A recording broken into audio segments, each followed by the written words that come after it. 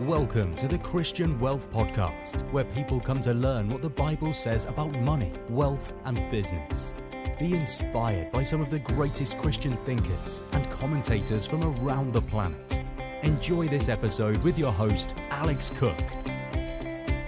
Well, we're chatting with Alex Cook from Wealth with Purpose, and we're talking about the fact that money is actually quite spiritual. And of course, a huge part of spirituality, and particularly for us as Christians, is the fact that we pray. And maybe our finances is an area we haven't spent much time in prayer for. So let's talk about prayer and finances now. What is it that we should be praying about on, say, an individual level? Yeah, look, I think one of the great things in the Bible, and if you read in the book of James, it talks about how you get wisdom. And I don't know about you, but I'd love more wisdom in my life across all sorts of areas, not just finances. But the way you get wisdom is simple. You ask God.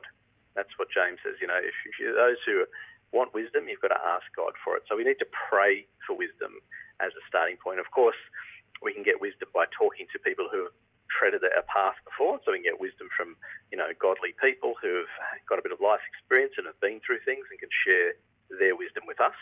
But ultimately, we want God's wisdom, and so we need to pray for that. The second one, of course, as I say, I have a passion for generosity. The goal of our ministry is using wealth for, wealth with purpose.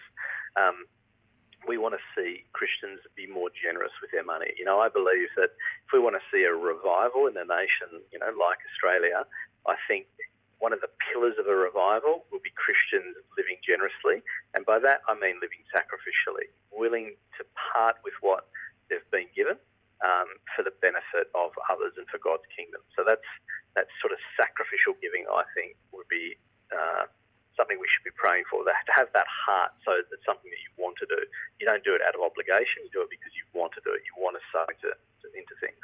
And lastly, I think, as I say, our natural inclination is not always to trust God, so we want to pray that we build up this trust in God's provision.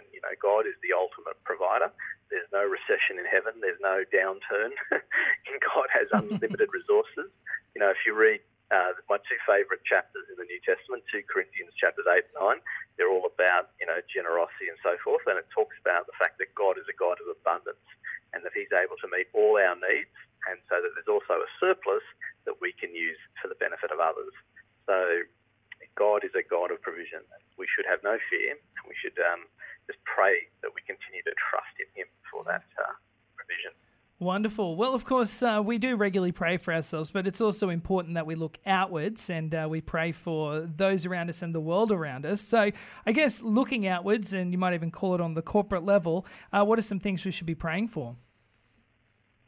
Yeah, well, it's interesting. We're in an election year this year, and one of the things, of course, is that the policies that our governments bring forth have significant impact on people's lives, both short-term and long-term.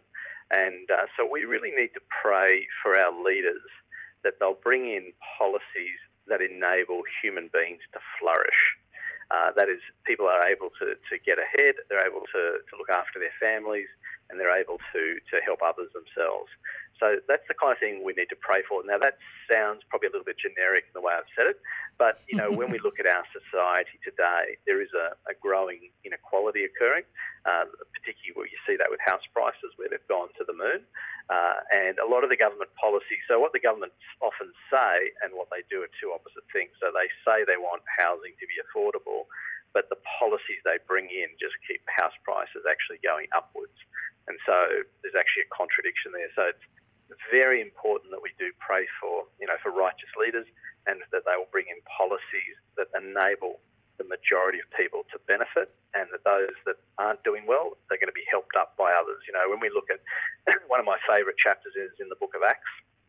When you look at chapter 2, verses 42 to 47, it talks about the early church and how they were willing to sell property and possessions to meet needs. So in Australia, there'll be people who have a little, some people who have a lot, and we want to pray for, as I say, for good policies that enable that to occur.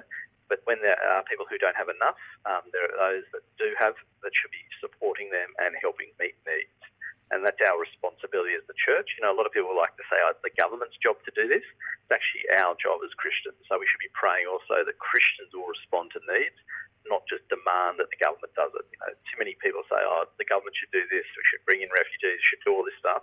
The Christians are the ones that should ultimately be responsible for many of these policies and actually taking the action to make a difference.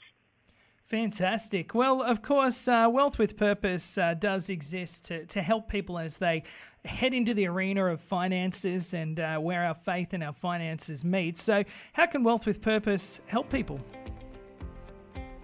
Yeah, look, the absolute best thing to do is jump on our website, wealthwithpurpose.com, and on there people find a plethora of resources, our ebooks, there's lots of tools, there's some personalised coaching services, things like that if people want that kind of thing, but all sorts of things designed to really give you biblical wisdom, but with the practical application. That's what we want to see.